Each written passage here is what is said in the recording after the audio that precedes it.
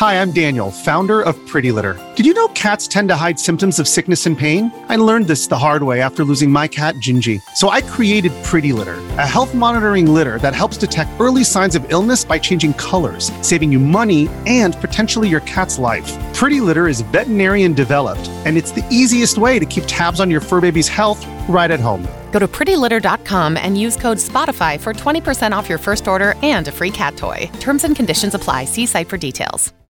If you're an athlete, you know the greatest motivator of all is the fear of letting your teammates down. After all, a team is only as good as its weakest link. So you owe it to those wearing the same jersey as you to be your best every time you step on the field.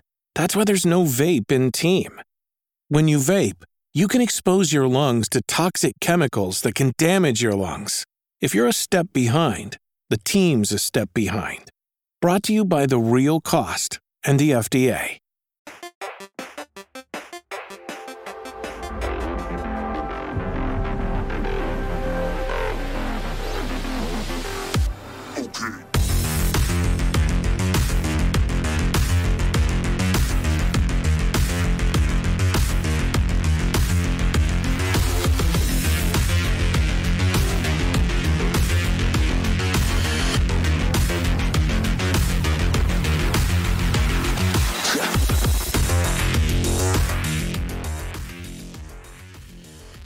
Okay, I guess we are live. Jez gave me the green light, so welcome everybody to this month's XB2+1. I'm one of your hosts, Randall Thor19, the man with the million. And with me, as always, we have Jez Corden sitting on a major leak, managing editor, Windows Central. What's going on, buddy?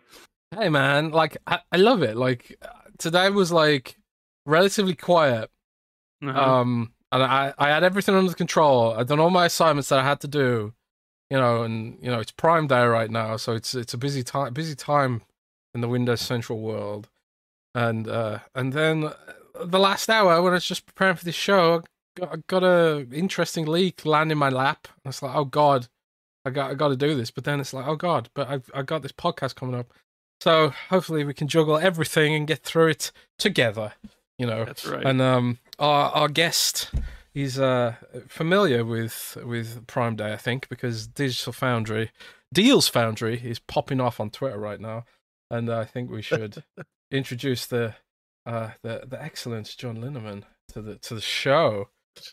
Gentlemen, thanks for having me as the +1 this episode. I look forward to discussing many things today, and yeah, shout out to Will Judd over there at Deals Foundry for popping off with all those Amazon Prime deals.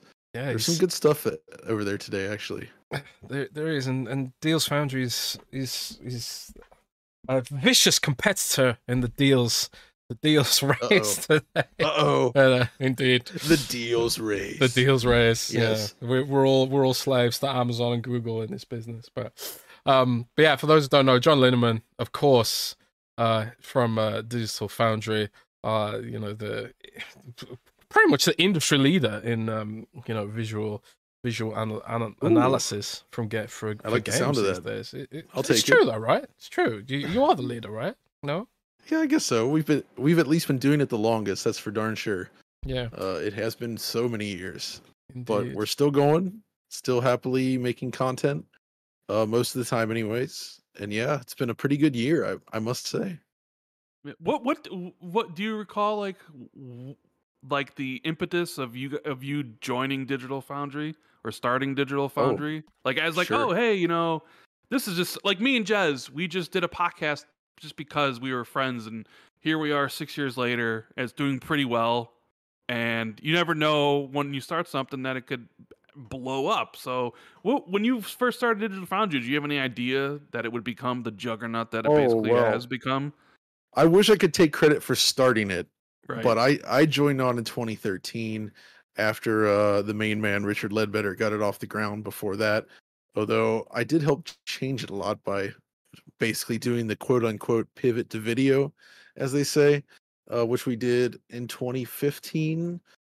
But yeah, I mean, DF it started out, I think, as like a service for producing like those like magazine pack-in DVDs and such like that. I think this is what Richard did first, and then he started doing this kind of like game version comparison stuff on Eurogamer. maybe even on a blog first. But I don't know if you're familiar with Richard outside of DF, but like he's like an establishment in the UK. I've come to learn in terms of just like in the games journalism space. He's been doing it since like 1990. He is like doing every event I go to with regards to Xbox, his name seems to get mentioned by Xbox staff or Xbox figures. You know, John said this, John said that. So yeah, he's definitely an institution that you know, and obviously you all do really super great work over there. Well, thank you. Like we try. Yeah, like, but I suppose one thing.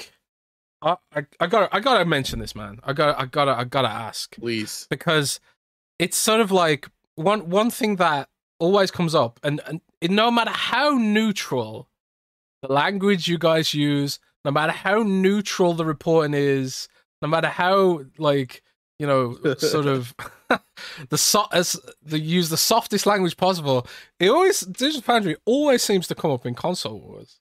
Like, do you guys like? You guys were aware of that, right? How do you guys deal with all that stuff?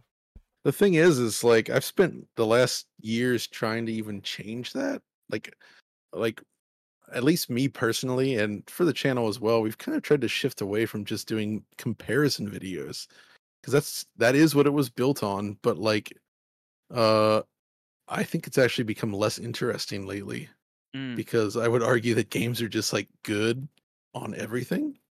Right, to varying degrees. Yeah, it wasn't unless like it's a really bad release. It wasn't like the 360 gen where PS3 had some awful ports that could barely hit any frame rate whatsoever, or even early Xbox One, PS4 with 1080p. Yeah, basically PS4 900 pre Xbox One X. It was pretty bad for the Xbox One, but like ever since then, I feel like there have been differences, but the differences are somewhat trivial, which is why DF has kind of shifted away from. I mean, we still do it because some people expect it, obviously, and it is valuable information when picking up games. But like, the main focus now has become more on like what makes the technology behind these games interesting.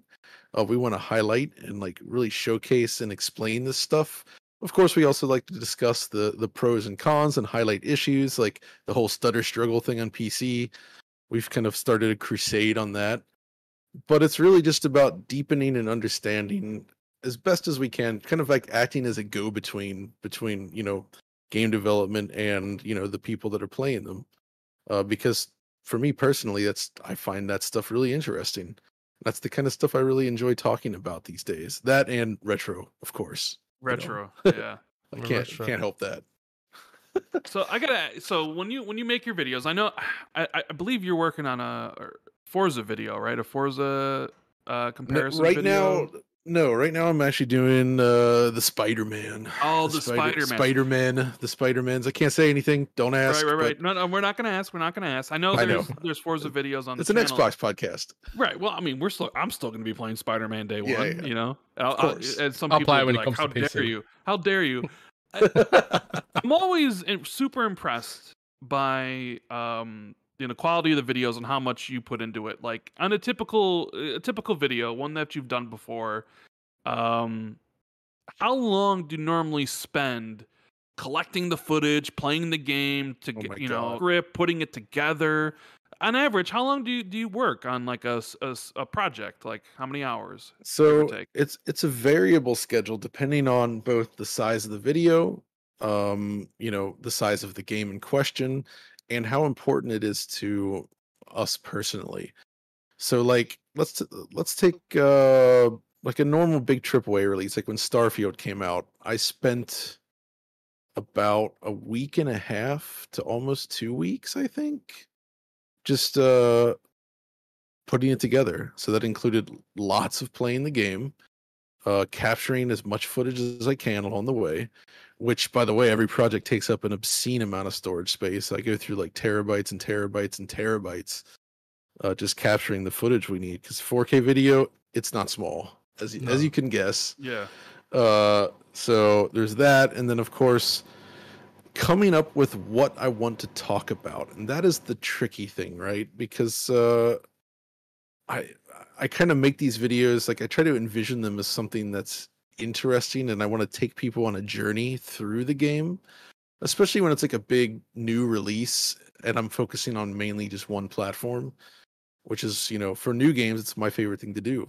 It's just kind of like, because I remember when I would see like the arrival of a new game and read a new review or read some kind of, or like watch a video on something, it would always get me kind of hyped for what I was about to play. And I want to bring that sort of like excitement and understanding to like, here's what I think the developer behind this game was trying to do. And here's how successful they were or were not in doing so. So it's, so what if you add up about a week and a half to 2 weeks, working probably 10 hours a day on average? Yeah, it's a lot of time. That is a lot of time. So this is why I blog, right? Because it's like dude, 15 minutes in, 15 minutes out. Absolutely. And then so you guys being video editors, right? It's have you seen that meme where it's like there's a dude sweating playing some game, and then there's another streamer playing some easy game like Stardew Valley. It's kind of what video editing, what blogging compares to, I think. Dude, it's just, I feel like we've kind of made our own bed, because like for me, like I like video editing a lot, and I can't do it with every video. And this is something I've had to walk back, is like when I do a DF retro episode, I put so much into that in just terms of filming and like really trying to make something that stands as a piece that people would want to watch for years even. That takes so much out of you, but I kept trying to bring that to all the videos for a while, as much as I could anyway. And it just got to be so much. And so I've had to like kind of have a more dynamic scale, like dynamic resolution scaling, but for my own like work-life balance, so I don't burn myself out. You know what I mean? Yeah. So, I mean, that's why sometimes I'll do like, all right, after Starfield, I'm going to do a little preview video. I guess the Forza stuff happened right after that, which was not low stress, but usually I try to pick slightly less intense games after I've covered a big one, if you know what I mean. Yeah. Just to kind of cool down after that. Yeah, I kind of do the same thing. Like sometimes I'll break up a grind of reviews with some news posts or something like that. Although it's not on the same scale of complexity. Although, I mean, news posting, man, that is a game that I cannot play. Like that is a tough business, and so respect to that. It helps if you're an insomniac with that role. It's like, you just constantly there's no set working hours, but you never sleep. I do have some of the most tiniest insight about how much effort goes into these kind of videos, because when we came to do our Xbox Series X review? Yeah, when we did our Xbox Series X review, I was like, okay, I really want this to be a great review. So I really want to have a frame rate graph thing and a side-by-side video comparison like Digital Foundry. And I was like, okay, how hard can it be? Oh boy. And I don't know if have you heard of Teardrop? It's like I've used it. Yeah, like I never used it before. And I'm trying to like, it's like, for those who don't know, Teardrop's like it's like an open source GitHub sort of frame analyzer. And I don't know exactly how accurate it is, but I'm just kind of hoping it would just at least give some context. So I will say Teardrop, it can be completely accurate, but and this is something we face too. It's a matter of garbage in, garbage out. You have to know what you're feeding it. Yeah. And what the algorithm is ready to accept. And if you feed the wrong thing into it, it's going to give results that are wrong. And that's not to say you've done it. There's been some other channels that have used Teardrop, and I look at the results, and it's you can easily tell that they're wrong. The frame time graphs don't look right, and you're like, okay, that's not right, because there's something wrong with the capture, the input that went into it, and that's not Teardrop's fault. That's just the video. That's an experience thing as well. Like if you've not really done this much.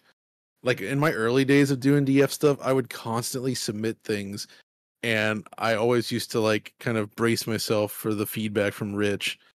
And he's like, yeah, the frame time graphs at here, and here, it's all wrong. So you messed something up, kind of in a much nicer way. But it was like, I was getting ready for that feedback because like he just sees it. and I do too now. But at the time, it's like, oh gosh, is there going to be a problem? And our tools have improved a lot, thankfully, and they're quite they do a lot for us now. But back in the day, in the early days of it, when a game had tearing, for instance, I remember working on Shadow Warrior, the reboot. Yeah, That came to consoles, and it had so much screen tearing, and the way it was tearing the screen didn't work that well with our tools. So I had to manually go through each clip and mark all the torn frames using like heat maps and like inverted frames, and just like literally put in every single torn frame by hand, and it was the worst thing ever. Oh man, that sounds painful. But yeah, yeah.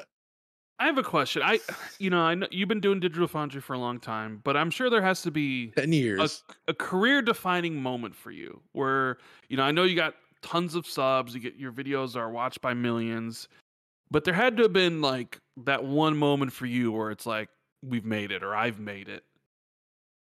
Like where it's like, I can't believe this happened. Like, that sort of thing. I was kind of curious what it would be for you. I guess it's that's a tricky one. I need to think about in the past, but I can say like recently, like when I was over in Tokyo, I went in to record a podcast with a bunch of folks that are like, industry vets there, and a whole room full of them. And the fact that they all actually wanted to talk to me and recognize me and were like excited was like, whoa. You know what I mean? It's like you're like, should I really be here? But it's like, it makes you feel imposter syndrome, right? Yeah, like wow, okay, this is great. Moments like that are extremely nice, I would say, because I mean, you guys you work from home too, right? Yes. On this stuff, so like the feeling of you're slaving away on your PC all day doing this stuff, and all you got is Twitter or whatever they call it these days over there, and that's your feedback. So it's really good to get out and actually talk with others again. No, I never. That's quite insightful. I never really thought about how the remote working might feed into that. Oh, it's pretty nuts. I would say another moment that was great is when I visited Sunsoft, the Sun Corporation in Japan. You remember Sunsoft, right? What do they make? Vaguely. They used to do a lot of 8 and 16-bit games, and then they like Blaster Master, the Batman game, stuff like that. But they're basically back like making stuff again, and it's still in the old site. And I visited their site there in Japan, and they really rolled out the red carpet for me in a way I didn't expect, and that was very touching. Just experiencing something like that is awesome, and it makes you like, all right, this is actually a cool job to be doing. You know what I mean? Yeah, definitely. I mean, we've had a bunch of gaming news recently, major gaming news, and one of the things we're trying to do with Xbox 2+1 is sort of, because me and Rand, we disagree a lot, but we generally sometimes have the same overall perspective a little bit, maybe coming from different angles, I'd say at sometimes, like to put it lightly. But with Xbox 2+1, we have an opportunity to sort of completely turn that on its head and get like a completely different perspective, a different opinion. And because sometimes like you put things out there in a tweet and it's missing a lot of the nuance or the context, or even like the vocal emphases, which might sort of I don't know, help accentuate your point and stuff. So with that in mind, how are you feeling right now about what is probably going to be this week's biggest news, and that's ABK finally closing per reports from Tom Warren? How do you feel about all this? I know that's a broad question, but what are your thoughts about it? Are you just tired of it finally closing? Yeah. Or just what it could mean for Xbox, the landscape of the industry, and that kind of thing? I mean, I guess it's an interesting thing because when you come to the finish line of something that's been sort of a part of gaming discourse for over a year now, I guess it's been almost a while. 2. Yeah, January of 2022. It's 2 years. Are you kidding me? It's almost been. I thought it was 2 years. Yeah. Christ. Where's Okay. the time go? Well, it's there's this like feeling of like emptiness. Like what can replace this, right? Like this was the discourse for so long, and now here we are. But honestly, I always kind of expected that this is the way it would go, and I was a little surprised that it went like took as long as of a path to this point that it did. But then again, maybe that is the system working as intended. You know what I mean? Where it's like there were checks and balances in place, and even if it seemed frustrating from the outside, that's what they were there to do, and it didn't actually stop anything, right? So yeah, it only got them to change their cloud gaming stuff. Now this Microsoft doesn't own the cloud gaming rights. Ubisoft does. Who would have thought that, huh? That's pretty funny. Who'd have thought that cloud gaming might have been the thing to blow up the whole deal in the first place? Right? Especially when it sucks. But no, actually, yeah, that is weird. That does kind of like, I always thought of that as like this room full of old men that don't know what they're talking about kind of vibe, where like they're trying to find the thing that they think is the future based on what they might have read on the internets, on the interwebs, and somehow they picked up on cloud gaming. And maybe it will become a big thing at some point, but I don't know. It's just Yeah. I think it doesn't really mean too much. Like, you don't really have a vested interest in ABK or like Call of Duty or Blizzard games like Jez does. Like Jez is a quote unquote Blizzard fanboy, right? Yeah, I would put it this way. Oh man, I'm not heavily invested in most of their stuff. Most of the Activision stuff I am invested in are dormant IPs. Mm-hmm. So that would have never had a chance to be revived under normal Activision. Maybe they have a chance now. What IP would you like to be? Yeah. What IP would you like to see revived? I would like to see anything done with Heretic or Hexen. Yeah.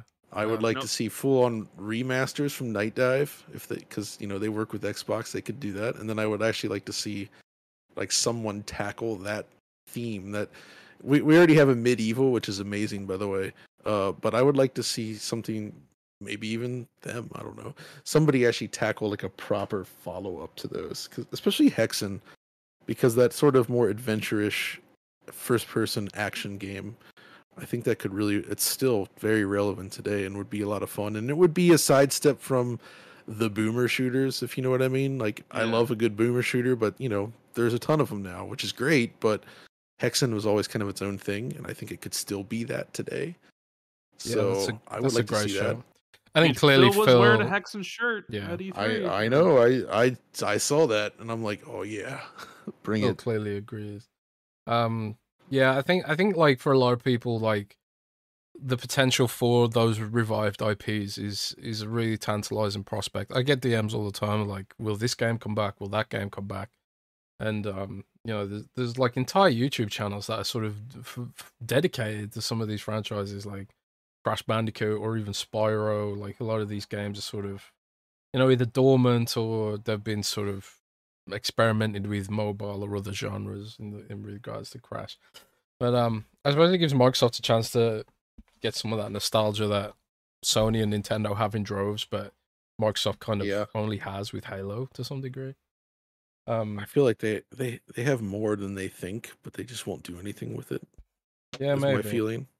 Like the Xbox treasure chest is full of great stuff, and I feel like it's been largely abandoned. And that sucks. Yeah. So, especially if you go back to the original Xbox. We do have a question in chat from the Scarecrow 121. He wants to know, John, how did you and Richard plan out handling the Series X reveal and visit? Is it hard to remove excitement from the experience of seeing something for the first time? Yeah, it is hard, absolutely. But I guess there was enough distance between all the different bits of content, and just, it kind of, in a way, also, you get really worn down after one of those trips, and you come back and you're like, all right, let's just get to business. You know what I mean? Like the initial excitement's when you're there, and then you come back and it's like time to do the work.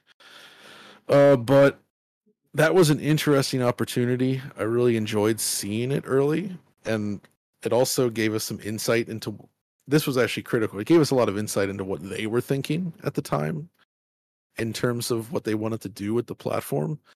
And some of the things they showed us never even came to fruition, which is also interesting in its own right, I would say. like both there's the Minecraft path tracing on Xbox, and then there was also the resolution boost feature, which we got to actually control ourselves. So I mean, I saw it working. It was a thing. It just never actually came out. What do you think? Oh, it they never hit released the it? market? No, exactly. So the demo they gave us was Gears Ultimate Edition, which is a 1080p game because it was made for Xbox One, not One X. And they showed us it running at native 4K with image quality enhancements, and Oh, it was wow. awesome. I thought It that looked was really like good. I thought that was automatically That baked into that did some, not like, compact happen. games. Mm-mm. Damn, Was None I of this completely game. forgot about that. So That's different okay, from like the Hoochie method, right? That they use for the so 360 so games. just to clear it up, so original Xbox, not Xbox One, original Xbox and Xbox 360 games, they do get a res boost, but Xbox One games do not. Okay. Some of them have FPS boost, but none of them have the res boost. That's why, Red Dead, it's a 360 game, that's 4K, right? But you're not going to find any actual original Xbox One games that get the res boost, which is something they did show us.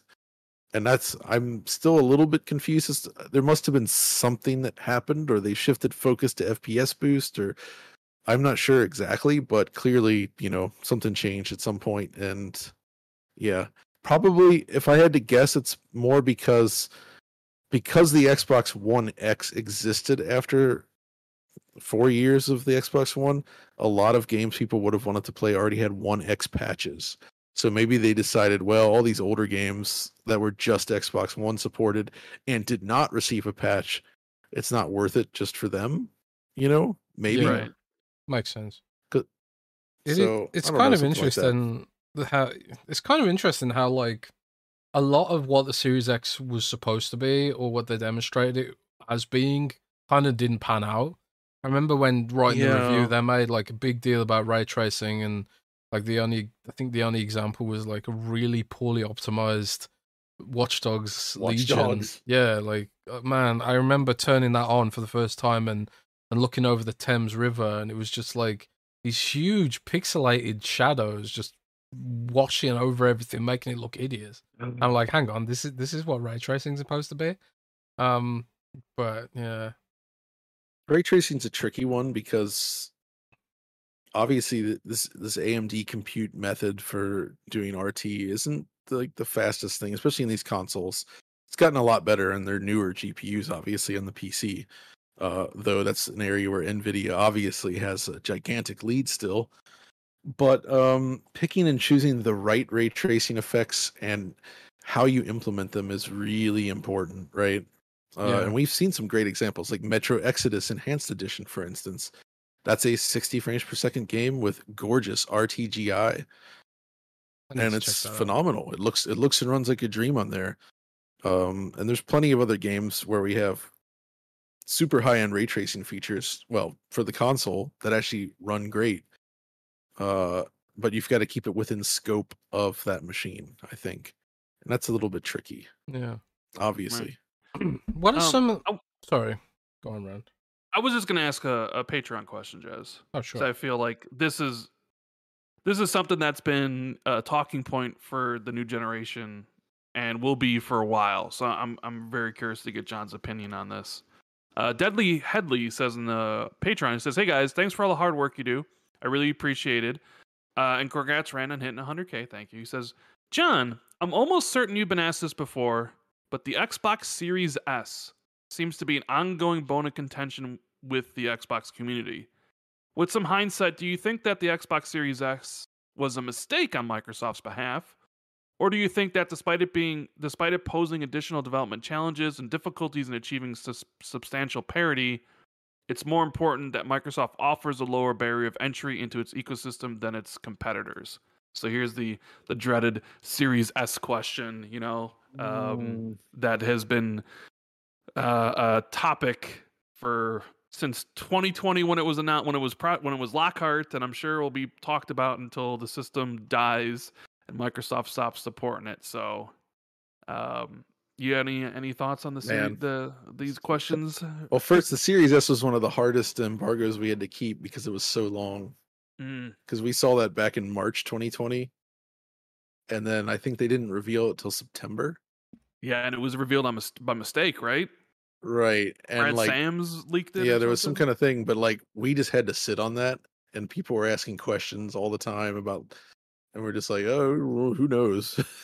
So that was something.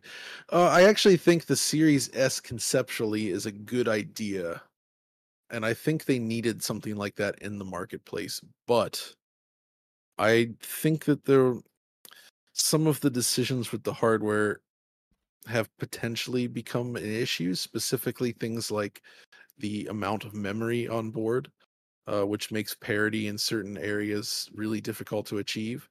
That's actually been one of the bigger limitations into why you don't see more ray tracing on Series S. It's more to do with memory than anything else. Uh, and also more memory would have allowed them to use like the 1x path for a lot of games, and for backwards compatibility that would have been nice at launch. But still, I mean, oh man, that's tough. Here's the thing with that. I think we all kind of speak from this place of privilege in regards to like these machines, right? Like we have access to all these consoles. I need them for work, right? And you guys do too, but also for fun. But like, obviously there's been a cost of living crisis in recent years. Things are difficult out there. And having a lower priced machine like the Series S, I think, is an important thing. And the cost of consoles have gone up, and due to part shortages, as we've seen, the prices really aren't coming down, are they? Like they're staying high on the more powerful machines. And so the Series S kind of slots right into the whole Game Pass strategy, I think, because it does kind of become this somewhat low cost entry. Well, I say quote unquote low cost. It's still not the cheapest, right? Like that's still a decent ask for a consumer. But it's affordable enough. And if you get into Game Pass, then yeah, you have a pretty good value box. It's kind of like having like your own. I kind of look at having a cheaper Xbox with Game Pass on it's like having your own personal Blockbuster. If I want to look back 20 years, because you just have all these games here all the time with like access to them, right? And not everybody needs to own every game. They don't necessarily even need the discs. I mean, that's my thing, but I recognize that the audience is quite a bit wider in that regard. So I think it was this in that sense, it was absolutely the right thing to do for the audience. Right. You're just thinking maybe needed more memory, right? Yeah, I just think but again, knowing these consoles take so long to engineer, it's a moving target as far as like when they're going to hit the market and like what the cost of the components will be when it hits. So they had to make the decisions they had to make at that time. And a lot of the stuff, in hindsight, it's like, yeah, that would be nice to change that. But, again, they did what they had to do at the time. For me, Series S, it's not the machine I would be using normally.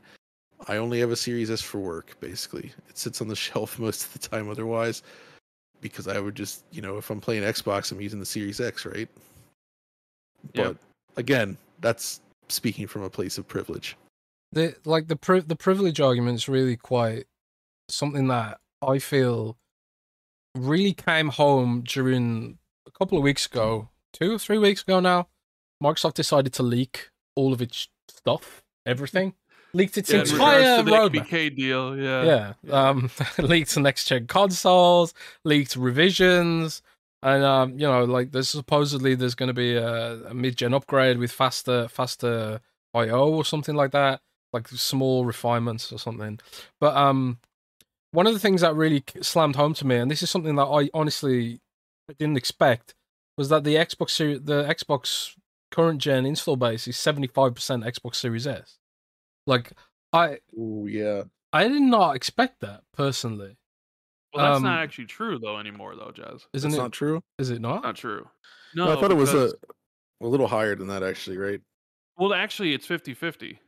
It's 50-50 now, really. Matt Piscatella of NPD and like Z Huge had come out. Is that in the United States though? Because Matt only looks at the United States. No, doesn't I he? know, but I'm pretty sure Z Huge also came out and said worldwide it's pretty much they're pretty because I guess there was a more of an influx of Series X consoles and Series S after 2022. But yeah, there were charts of 2022 So that that data said it was was out like of date then. the 75-25, but it was a year out of out of date. Well, And even then still, like the 50-50 is it's quite a more like huge 52-48 now. Is something like that. apparently Interesting. closer I to the split. I'm not up Wow. to date on that, but that's interesting to know if that's the thing is though is I always kind of assume it's not just the price difference, it's also availability. I feel like the Series X was actually rather difficult to get for a while, right? Yeah. Like this the Like all Series of S most was of always 2022. available, Yeah, right? Series S was everywhere. You could not get a Series X. No, like it wasn't until this year, I think it was even this year that I saw my first like Series X in the store on a shelf, which was it was like, wow, here it is in person. I'd never seen that before. But Series S, it's been out there for a while, right? Yeah. So it's just more easily accessible. And I think Series X has obviously become more available in recent months in the last year or so, I guess. So it would make sense that it would pick up, Yeah. especially, as we're getting further into this generation, we're starting to see where the chips may fall for some new releases. And Series S is not always delivering the best version you might want, I Yeah. guess we could say. One And of the sometimes it does. That's the Sometimes weird it thing does. about it. Absolutely. Like, isn't the Assassin's Creed Mirage port really, really good? Or am I? I think that's pretty good on there. I would say, by and large, the Series S hasn't actually fared that bad. And a lot of times it just comes down to cutting some visual features and then it ends up running similarly. Like I think Jedi Survivor, which was kind of a mess on everything when it launched, was actually Yeah. probably pretty stable on Series S.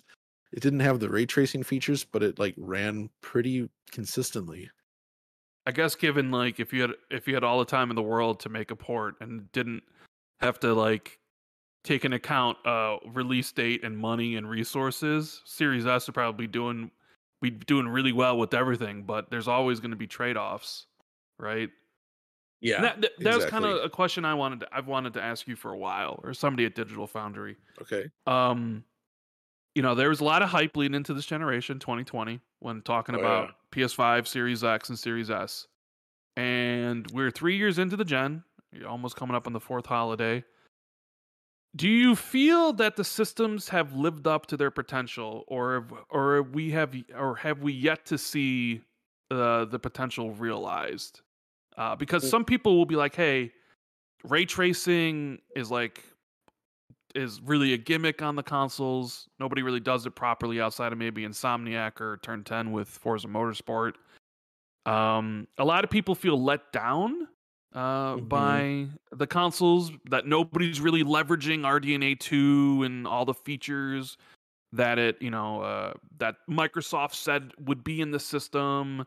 And there's been a lot of cross-gen games which maybe impacted that. How do you feel? Do you think the systems have lived up to their potential and promises that both Sony and Microsoft basically sold the systems to us in 2020? I would say the systems themselves have, but what we've run up against instead is the reality of modern game development. Games take significantly more resources to create these days. And when that hit during the pandemic as well, that just compounded everything and made it so much worse. So, like, we're now at the point where, like, any big game is going to take, it feels like 3 to 4 to 5 years, sometimes more. Um, like the old way of, like, I love the way old console generations went, but I also recognize that that's just not realistic anymore because, well, we've reached this point where people want like a certain level of stuff in their game. Like they want animations to be a certain way. They want X amount of content in their game. Things have to be like X percentage more ambitious over the last thing. And all of this stuff takes so much time now. So I wouldn't say the hardware itself is disappointing. It's more just like it's this cold realization that, oh yeah, games are taking a really long time to make now. So that kind of excitement we used to expect from a new console, not that feasible anymore. You know what I mean? And I think it's just, I don't think this is going to change. This is just where we are at now. This is what games are. This is what they take to make, you know, and I don't see how it can actually change significantly. If anything, you know, they're obviously tools are getting better in some ways, but like the sheer volume of stuff that needs to be done on every project is growing. So yeah, that's kind of where we're at, I feel.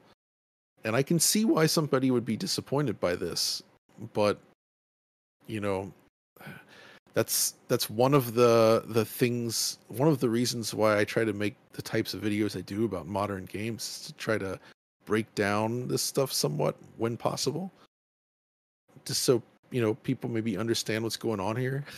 Yeah, I mean, because you But saw a lot even of that, it. it's really hard. You saw a lot of it when, you know, Starfield was locked to 30 frames on Series X. People were like, what the hell? Or even Gotham Knights 30 frames, Plague Tale Requiem 30 frames for a while. The thing about frame Redfall rate 30 though, frames. frame rate is predominantly, I would say, a design choice. It's not a hardware thing. Obviously there's a hardware component, but a developer has to decide they want to make a 60 frames per second game, and they're going to make decisions throughout development with that goal in mind. And if you're not doing that, if you're just coming in at the end of the project and be like, yeah, we're just going to go for 60, unless you have a surplus of resources available, you're probably not going to get there. And this goes back, I mean, this is how console gaming has always been. I mean, you go back to the 8 and 16-bit days, most of those games are also 60 frames per second, but not all of them. But then you get to the origins of 3D, you know, PlayStation, N64, Sega Saturn. Getting any 3D was difficult back then, but some developers made those choices that they wanted to target higher frame rates, like 60 frames per second. And those types of games absolutely exist, and they made specific design choices to get there. These days, you don't have to make sacrifices to that degree, but you still got to make sacrifices. And I think a game like Starfield, for instance, just it's clear based on their priorities with what they were trying to make that getting there would be really tough, because I seriously doubt that 60 FPS on consoles was like their design goal from the beginning, right? And I think trying to get there after the fact is possible, but really difficult. Just like the case with Redfall, for instance. Like I think, my guess, I don't know what happened there, but my guess is that they probably put off the 60 FPS sort of like tuning until a little bit too late, for any number of reasons that I have no idea of. But by deferring that, pushing it down the line, you know, that makes that job so much harder to get there. And it's amazing that they actually did get there in the end. I'm sure that took a lot of work, which is pretty cool, actually. Yeah, it's good to see that they, you know, said, hey, we're going to deliver this, and then they didn't just bail on the game because it'd been easy to bail on the game, right? And it wasn't very popular. I feel so bad for it. when any studio ends up in that situation and they make something like that and it doesn't go the way they want. You know, I really feel a lot of empathy for them in that case. And I don't like to see any of these games getting dumped on for it. It's more like analytically look at like, okay, what went wrong? Why? What's going on here? I think that's important, but yeah. It is cool that they did not give it up though, and they still got the patch out. I honestly didn't think I didn't think they would. I thought that at some point they'd just be like, "No, we're done with this." But when I spoke to some Bethesda people at well, I say I spoke to, but I eavesdropped on the Bethesda conversation at the Not E3 event in LA this year, and Yes. they were talking about sticking with the game. Yeah, they were talking about sticking with the game for years, and you know they want to give it a redemption arc and stuff like that. So. You know, who knows if they'll actually be able to deliver on that? Because, like you say, there wasn't a hell of a lot of people playing it. Like on Steam, it was in the like the day before the patch dropped, and it was almost prophetic. You know, there was a bunch of articles talking about how it's single digit players and stuff like that, and then like literally the next day they dropped the patch. It was Very That coincidental. was wild. Yeah, but I'm just Redfall especially always it bums me out because I love Arcane's games. I think they're Same. some of my favorite in the last decades. Yeah. And I don't know how that game came to be. I'm sure that there was a push somewhere within Bethesda, the same push that gave us like the Wolfenstein Youngblood stuff and all that other like push to get this multiplayer games out there. And I Yeah. can't imagine that it wasn't related to that. It had to have been.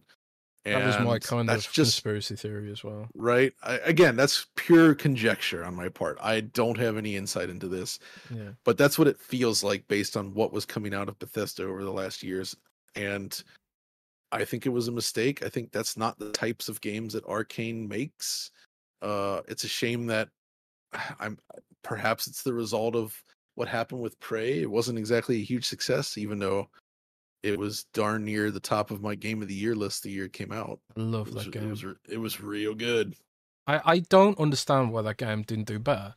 It had the BioShock nostalgia vibes almost in the intro, and then it sort of evolves into this absolutely, I don't know.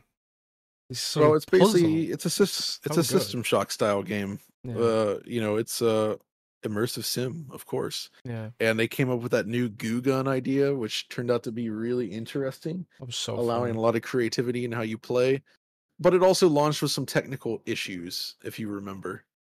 A lot of Frame rate. loading from what I remember. Like The back loading and times were forth. horrendous. Yeah. It had some frame pacing issues and various other problems that cropped up that were unfortunate. They actually managed to greatly improve it, but yeah, when it launched, not great. Except on PC. On PC, it was fine. When I think I reviewed the game, and I never really picked up on the fact that it had these loading times, and people were like, "Oh my god, you didn't mention the loading times in review," but it's like I actually like absent-mindedly this actually changed the way I review games. This review because I like absent-mindedly. When I get a loading screen, I just go straight on my phone and see what's going on Twitter. So I don't perceive the loading screens like some other people might do. But yeah, Prey was great. There's we got some other Patreon questions we could get to here, Rand. Oh yeah, we got one from here from Batman Beyond. He goes, "Hey guys, John, how likely is it that GTA 6 will be 30 FPS on consoles?" Even oh my god! Oh, the $1 million question for you there. Yeah. My favorite, like when you look at whenever any company hosts a live stream these days, and you open up the chat, which I normally wouldn't recommend doing, you're just gonna see like a flood of GTA 6 in there. It's everywhere. So yeah, everybody's talking about GTA 6 still. It's hard to believe that leak stuff happened. I don't even remember when it happened, but it feels like it was a bit ago. Will it be 30 frames per second? That's difficult because we don't actually have a precedent right now for this. I would say no. I would say it's probably going to be 30, but I don't know what Rockstar's cooking. Maybe they decided internally. It depends on what they wanted to do from the beginning, but knowing how they like to push visuals, I feel like they probably would opt to do that instead. You know what I mean? Like, you look at Red Dead Redemption 2, man, and that is that was pretty insane when it came out. That was a very beautiful game, and I have no reason to doubt that GTA 6 will not also be that way. Well, yeah, he even he even says even on the PS5 Pro. So I guess there's something we got to talk about. The future, right? I guess we'll break it down by next gen console or mid gen upgrades. Like Tom Henderson's been reporting for a while that there's a PS5 Pro coming next year, and one of his reports was that a PS5 Slim was coming with the detachable disk drive, and that was confirmed today. Maybe we'll touch on that in a little bit, but so mid-gen upgrades, I think people seem to really like the One X. Maybe not so much the PS4 Pro. I can't really. I had both, but I don't know. From my viewpoint, maybe it's because of who I follow. I feel like people were higher on the One X than they were on the Pro. I guess maybe the gap was larger. Like, yeah. PS4 was definitely better than the Xbox One, but the Xbox One X was better than the PS4 Pro, I would say, overall. So like there's a larger gap between Xbox One and Xbox One X, whereas, PS4 Pro is just like, let's make the PS4 stuff look better on a 4K screen. And Yeah. it did that pretty well, but yeah. But so like my earlier question to you about, hey, how do you feel the consoles have lived up to their promises? For a lot of people, they haven't. A lot of people are like, these consoles haven't lived up to their our expectations. We need mid-gen upgrades. We need another Xbox One X, PS4 Pro situation. And if you take Tom Henderson's reporting at face value, sounds like it's going to happen next year. And if you take Microsoft's leaks at face value, sounds like they're not doing one. I guess the big question is, do we need mid-gen upgrades for this generation, or do you think that, like, for obviously Microsoft's making the bet that we don't, that developers will come to utilize all the features that are in the system, and Sony's making a different bet. How do you see that playing out for either one? It's hard to say, but it does kind of. I feel like if a PS5 Pro happens, and there's good reason to think it will, given that developers will still need to be targeting both the Series S, presumably whatever the new Switch becomes, as well as a regular PS5 and the Xbox Series X.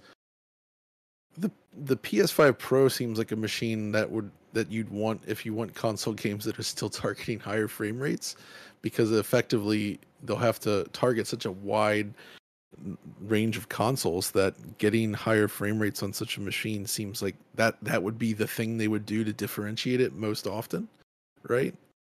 So I could see that kind of becoming what it becomes known for.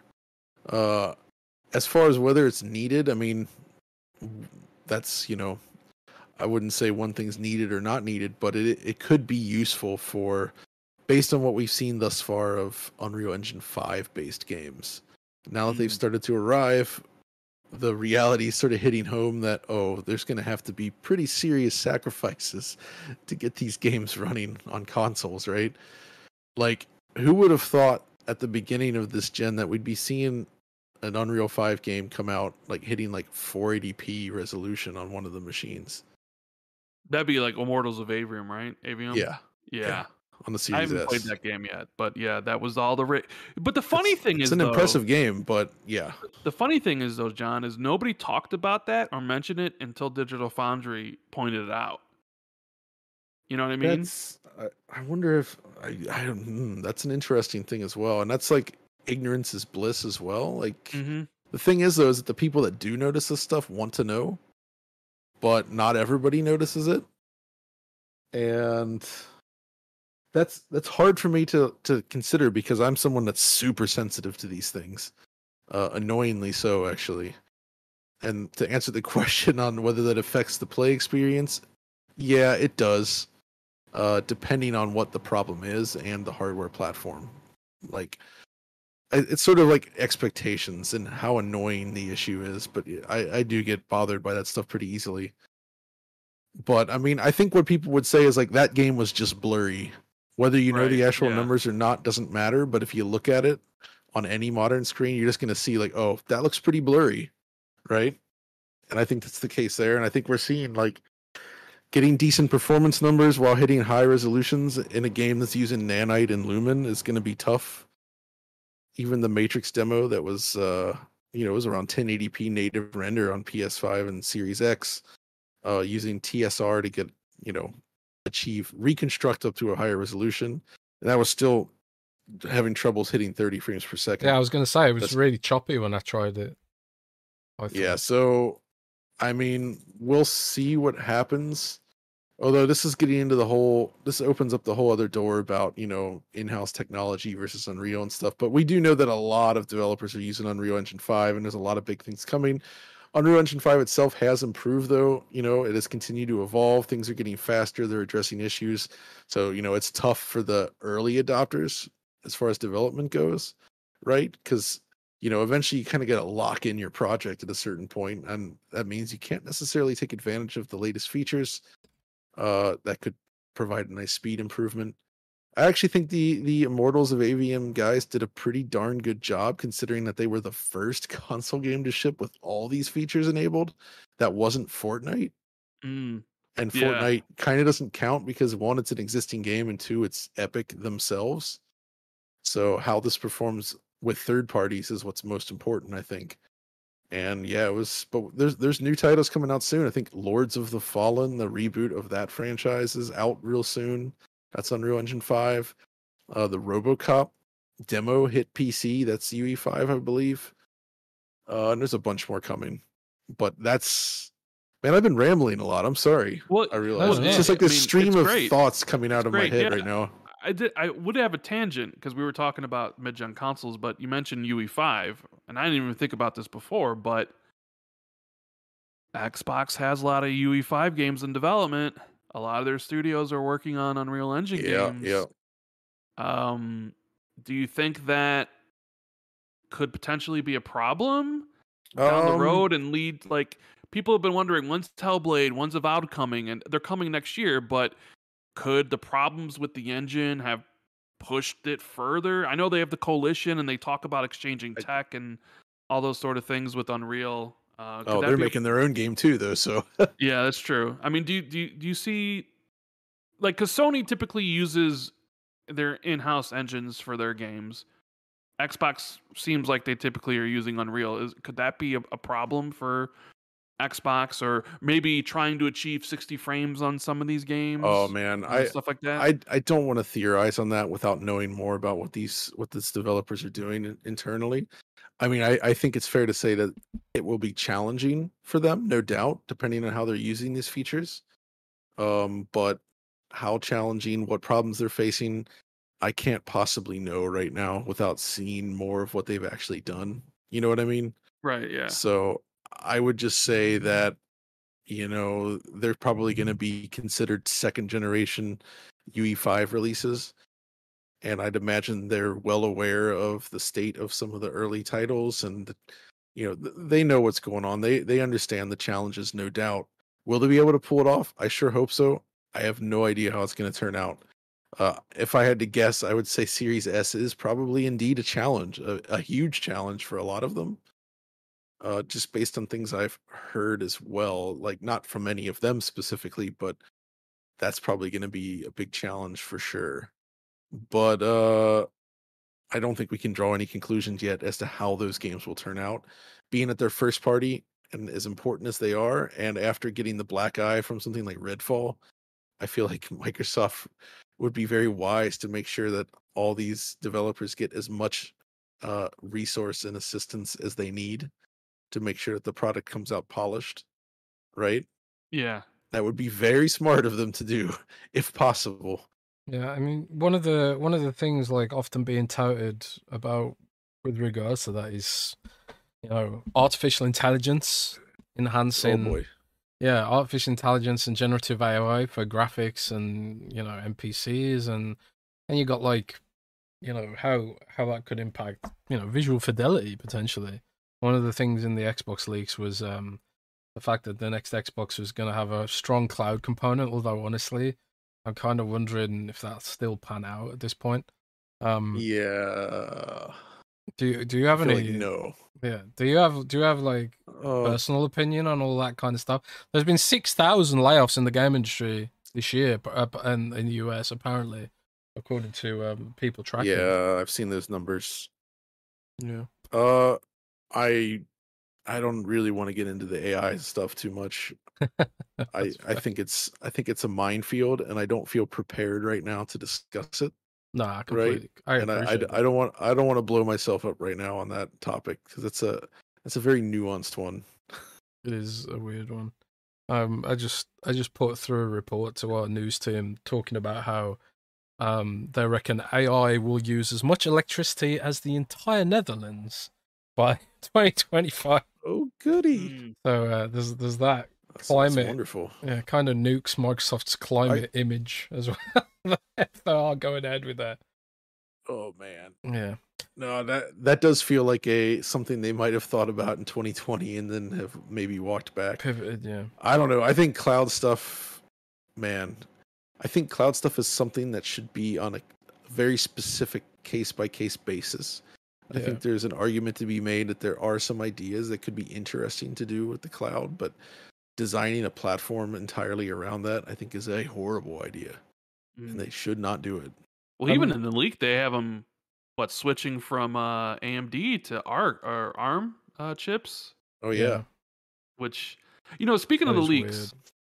I guess we'll just talk about really quickly. If you, because we can't, it's the future stuff. Who knows? But do you have any thoughts about the Xbox Series X or S refresh or the PlayStation Slim that was just announced earlier today? I mean, all of my concerns just center around, my continued love of physical media. I don't want to see that go away. Yeah.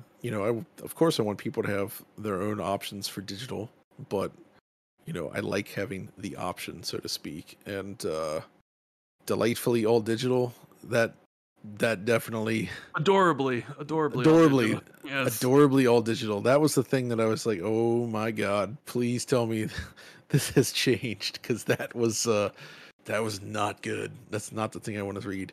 And look, I understand, there is a difference in terms of like audience engagement and how important physical media is to different audiences, right? I mean, Xbox is very services focused now. I get that, and they found a lot of success there. Nintendo, I think, still thrives on physical media. PlayStation's in this weird middle period where I'm not really sure what they're gonna do yet on that regard. I mean, they have not eliminated it, but the way they're doing this add-on disk drive for the Slim, we'll have to see how that pans out. At least it's like included in the main SKU just as usual, right? The only difference is you can now add it to the digital one later, which is kind of interesting. So we'll see what happens on that front.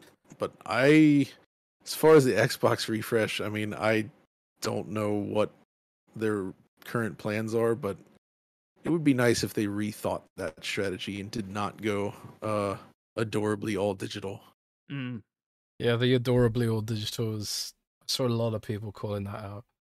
I mean, the thing is, like, even like with the backwards compatible program, right? Yeah, you can keep the Series X around, that's for sure. But like all those original Xbox games, 360 games, Xbox One games, I have all those on disc. So that would be, if future Xboxes shifted completely away from that, that would basically mean all of those games would be lost as far as like accessible on a modern Xbox from a BC perspective, right? That sucks. So yeah, it's a weird world we're moving into. Like, I started collecting vinyl a couple of years ago. And it's been interesting watching vinyl, because I never owned vinyl because I was just a little bit too old, where a little bit too young, sorry, before that started. It had already phased out by the time I started getting an interest in music, and I got like a fairly big CD collection. And I started getting into vinyl, and I bought like a bunch of vinyls on a vinyl record player, because it's funny how like vinyls now outsell CDs, and I kind of feel like that's kind of the way that physical media needs to go. I kind of feel like they need to double down on like collector's editions and making it collectible, and so maybe taking discs to order like they do with. I agree with you in theory, but the problem is that consoles are proprietary, right? Like vinyl records play on that can play on any player that supports it. It's not like a proprietary format, right? True. So it's important that the console manufacturers still offer a method for using physical media. If they take that away, it doesn't matter how boutique you get. Like, it's just gone. It's over, right? Yeah, that is true. Like it needs to have that option for it to remain viable, and that's why I hope that it remains such. Because I feel like once you've crossed that barrier and you just eliminate that entirely, that's really hard to walk back. And I would hope they don't completely do that. I suppose the issue then almost becomes like, it goes beyond simple game preservation, and then it becomes like hardware preservation, format preservation. Like, what if they just stop manufacturing Blu-ray, like but stop manufacturing floppy disks and stuff like that? Well, so it's really a DRM problem more than anything else, right? Like, that's what's locking us out. Obviously preserving files digitally is probably the best way to actually preserve the files, right? It's DRM that's the problem. Yeah. On the PC as a platform, this is less of a problem because it's an open platform and there are ways to solve this problem. On consoles, that's not so much the case, right? Yeah. So, like, conceivably, if some of these marketplaces went away on a platform that hadn't been cracked yet, so to speak, that puts those games at risk for just like disappearing, basically. And that Yeah. is not good. And that's why I was so against something like Stadia, because that platform was 100% cloud, and it's like as soon as they pull the plug, which they did, everything's gone. Yeah. Like you do not have access to those games at all. There's just they get to decide what lives and dies, and that sucks. So Yeah, a lot of those yeah. games just vanished. And we see this with Netflix now too, where Oh, Netflix 100%. That's Netflix and Disney Plus just straight up deleting shows from existence. that's why I wonder. I feel like this is starting to filter out enough to the general population now. Like I've heard enough random people talk about this phenomenon of like shows just disappearing forever and Yeah. being like really annoyed by it. Like maybe there's something that helps there. I don't know. But that is a terrible thing when they can just pull the plug on a show and decide not to sell it to you. And once again, the only way to get access to it is piracy. And the pirates have to save the day again, which it shouldn't have to be that way. But Yeah. that's how it goes. Maybe the European Union will come through with some crazy legislation that upsets Apple. And like, it happens a lot. It happens most often on mobile, doesn't it? And mobile games disappear left, right, and center. Dude, and it's so bad. Not only do they just disappear from stores, but like they stop running on newer devices or updated things. They just break, and keeping the old devices running is actually difficult with those batteries. I've found, like, if you have like older Apple hardware, if the battery has reached a certain point where it's not in good enough shape, you can't even run the devices on AC power or like an outlet. You can't run it on mains power because it needs enough battery to like even function. It'll just get into an endless boot cycle where it won't start because the battery's totally flat. Which sucks, right? Yeah. This is actually a concern I've had with the Switch as well, long term. And for now, it's okay because replacements are made. But like, that's a system where if the battery doesn't work and you try to plug it in, it doesn't seem to be. You can't power it on. It just doesn't work. Yeah. And, oh man, this is too much of a conversation for tonight. But like this whole thing about like hardware failures and like, because I'm deep in the retro scene. I'm really invested in like keeping old hardware alive. I am not afraid to open up a Mega CD from like the early 90s and get in there, and we've learned all of its faults and flaws, and not me specifically, the much smarter community has figured these things out. Great modders and just engineers and all these alike have figured, okay, these are the weak points of these machines. This is how you fix it. These are user replaceable parts. But as you get to these newer, higher end machines with these fancy SSDs and such, that actually starts to become less feasible. And there's a point where we can't even repair our consoles anymore, and that sucks. We even have a question in the Patreon about your retro stuff. Silas is John. Having played games for over 40 years, like Rand, your DF Retro series is a favorite of mine. How do you decide what games to spotlight, and how difficult are they to produce? Oh man, deciding what to spotlight kind of just comes down to like where I'm at a certain time when it comes to time to decide. Like if I stumbled in or started playing something again and I'm really into it, I'm just like, heck yeah, I love this. I want to cover it. You know what I mean? It's right. Really comes down to that. Although for some of the bigger ones, it just takes a little more planning, where it's like, okay, this is something I will want to cover, and I almost save my energy for it until it's about time.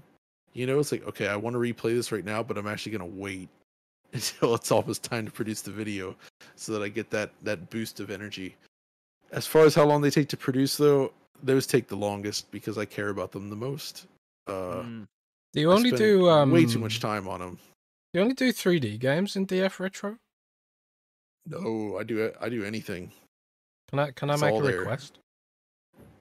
You can make a request. Can you do Plock? Are you kidding me? You want me to do Plock? Okay, you know what? I'll give you this. Plock has an amazing soundtrack. Yeah, man. I love that soundtrack. Dude. There is some modern remixes of that. Oh my god. The boss theme, man. The boss theme in Plock goes really hard. Yeah, man. More people need to talk about Plock, man. The thing is I feel like I was barely aware of Plock outside of its soundtrack for a long time. And then like I came to Europe and I'm like, wait, people in Europe freaking love Plock. The UK especially. I hear a lot of people from the UK talking about Plock. I don't know. And then it sent me down the whole of like Dizzy games and like Manic Miner and all this. I'm like the Specky, and I'm just like, there was a whole nother world that I didn't know anything about. Yeah, like I think Plock in the UK was big because it was. I got into it because it was advertised in Blockbuster Video. So I rented Plock. I never owned it. I didn't own many games, especially Nintendo, because they were so expensive. So you just rent them from Blockbuster. I think Plock had some kind of marketing deal with Blockbuster in the UK. So maybe that's why. Because I discovered it from a poster in Blockbuster, and it's interesting you mentioned that Brits always go on about Plock, and maybe that's what it is. Yeah. Dude, that'd be amazing if you just connected the dots there. Yeah, maybe. Because I've always wondered about that. I'm like, why is everybody always talking about Plock? Iran probably doesn't even know what Plock is. Do you know what Plock? No clue what you guys are talking about. I've never heard of Plock. It's this awful platform, frankly. He's a red thing with body parts that he can throw, kind of, and it has good music. That's all you need to know. It's kind of like Rayman at home. Okay. All right, that's good. That's good. But he could also wear suits like Mario. So like you could get like a power up where like now first you're like Rayman dude, but now you got a gun. You're Doom guy now. You know, so there was these power ups. The game was cool. Plock. It was just weird. It was like some of the LSD kind of inspired kind of game. But anyway, let's off on a slight tangent there. How long have we got you, John? Because otherwise we could go on all night. Yeah, we should probably wrap up fairly soon. It's getting a little bit later over here for me. I have like two more really short Patreon questions for you. Let's get through those. Go for it, dude. Stronzo, and I think me and you talked about this beforehand, but I figured get your thoughts on the public record. Stronzo says, John, how do you keep your sanity interacting with fanboys online? I see you on forums and Twitter taking them on head-to-head sometimes. Your bravery is admirable. The console war, I would say that surprisingly, in many cases, those things end up turning more positive in the end. I always like to think that it's not 100% true, but just a lot of people, if you actually stop and talk to them, you can find the good, and you guys can come to sort of like an understanding. That's not always possible, obviously, and sometimes it just gets out of control. But yeah, I mean, why do I get out there and do it? It's mainly because like I work from home, and I need like having feedback for the work that you do when you're sitting by yourself working on these videos all the time. And then it comes out, you want to talk about it, right? And engage with it. And a lot of time it's just misunderstandings, and I foolishly think, I can correct them and show them why this is not the case. That's actually probably my biggest mistake, thinking that you can fix that. But sometimes it works. Yeah. Well, you and Jez even had a misunderstanding. Absolutely. We did. So it was a while ago. But, yeah, man. I remember now. That's the kind of thing, though. It's like if you just let things go, then it just everybody walks away mad. But if you actually stop and try to chat about it, in many cases things turn out for the better. And it's like, you know what? Yeah, we're cool. I remember. Like, I remember now. I forgot actually. Initially, I forget a lot of things.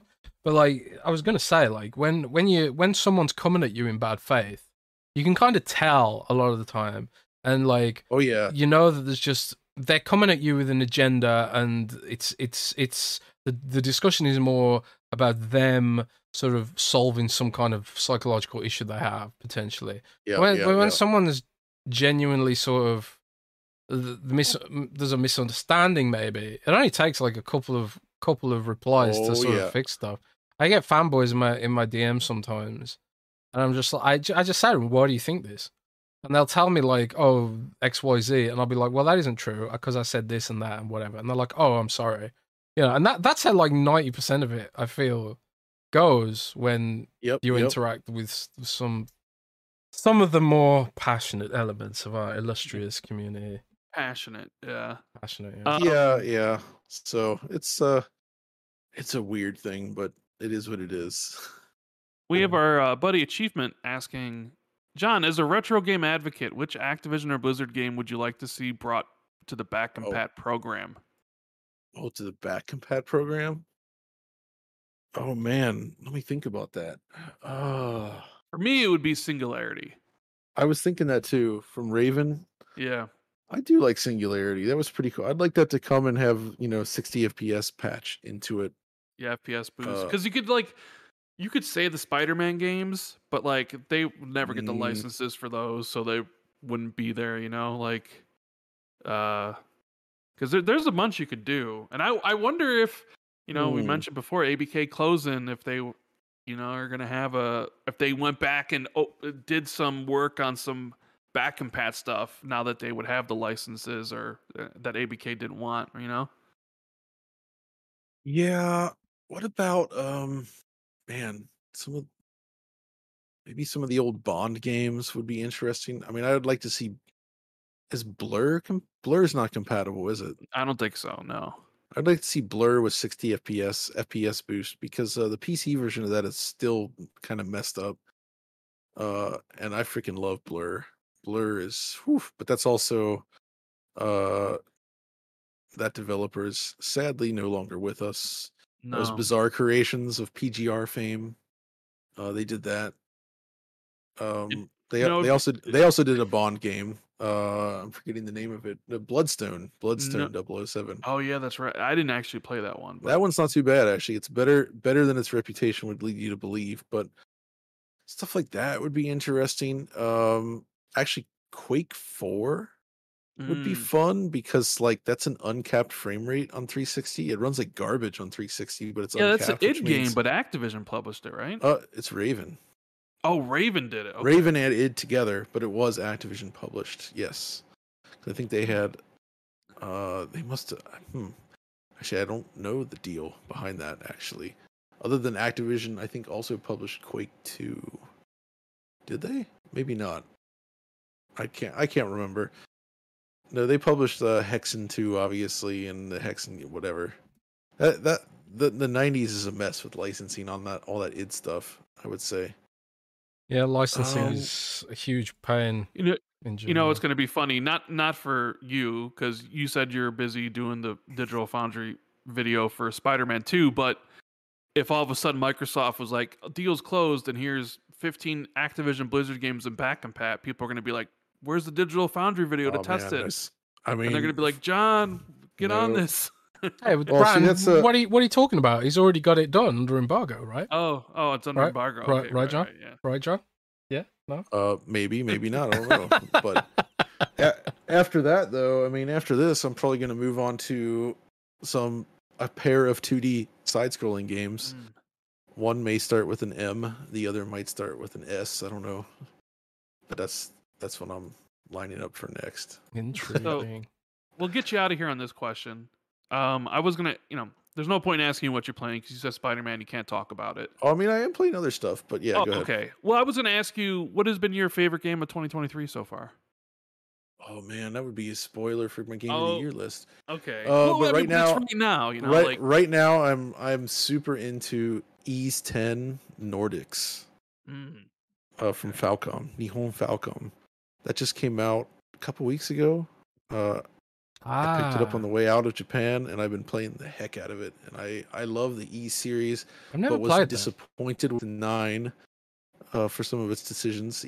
Even though man, they're basically it's a very well known, famous Japanese action RPG series.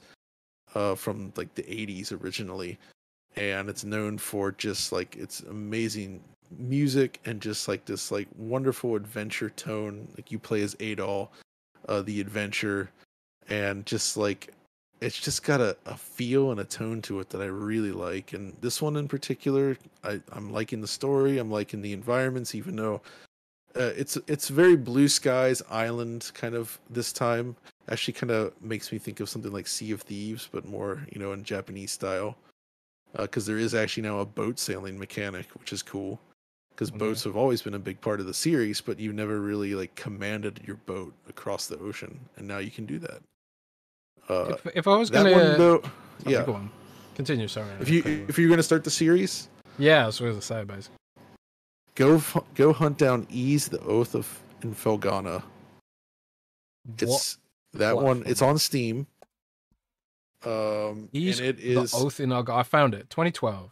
It's only $12. The Oath in Felghana. Yes, that game. The newer charming. ones are obviously more full 3D, but this one is from like the mid to like it's pretty old at this point, right? Like it's 20 years old almost. So this is a bit more retro, but it's an awesome action RPG. Great music, fun gameplay.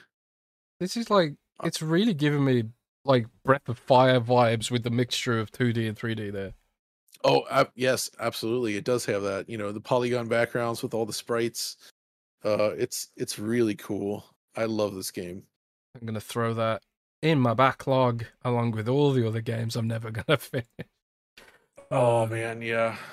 I picked up the Switch port of Felghana when I was in Japan, and I played all the way through it on the flight back. Almost. I got to just about the last boss, and then the battery in the Switch died. Rip. But yeah. What a game. What a game. I'm gonna stick that on my wish list.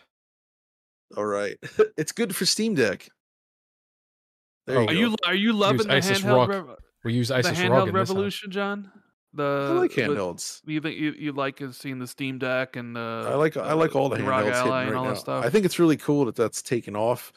Not just because the devices themselves are awesome, but because it also means like PC games coming out need to have a certain level of optimization, right? Right. Because like they need to work on a low end handheld device as well. So it kind of forces their hand into optimizing for that if they want that audience, of course. That is true. I didn't think about it. Which is good, right? Good. So although I'm amazed at what people are managing to get running on those things. Some of the games you like that has no business running on that, and then they do it, and you're just like, all right, well. I was surprised that cool. Diablo ran on the Steam Deck. I took that on a flight. Man,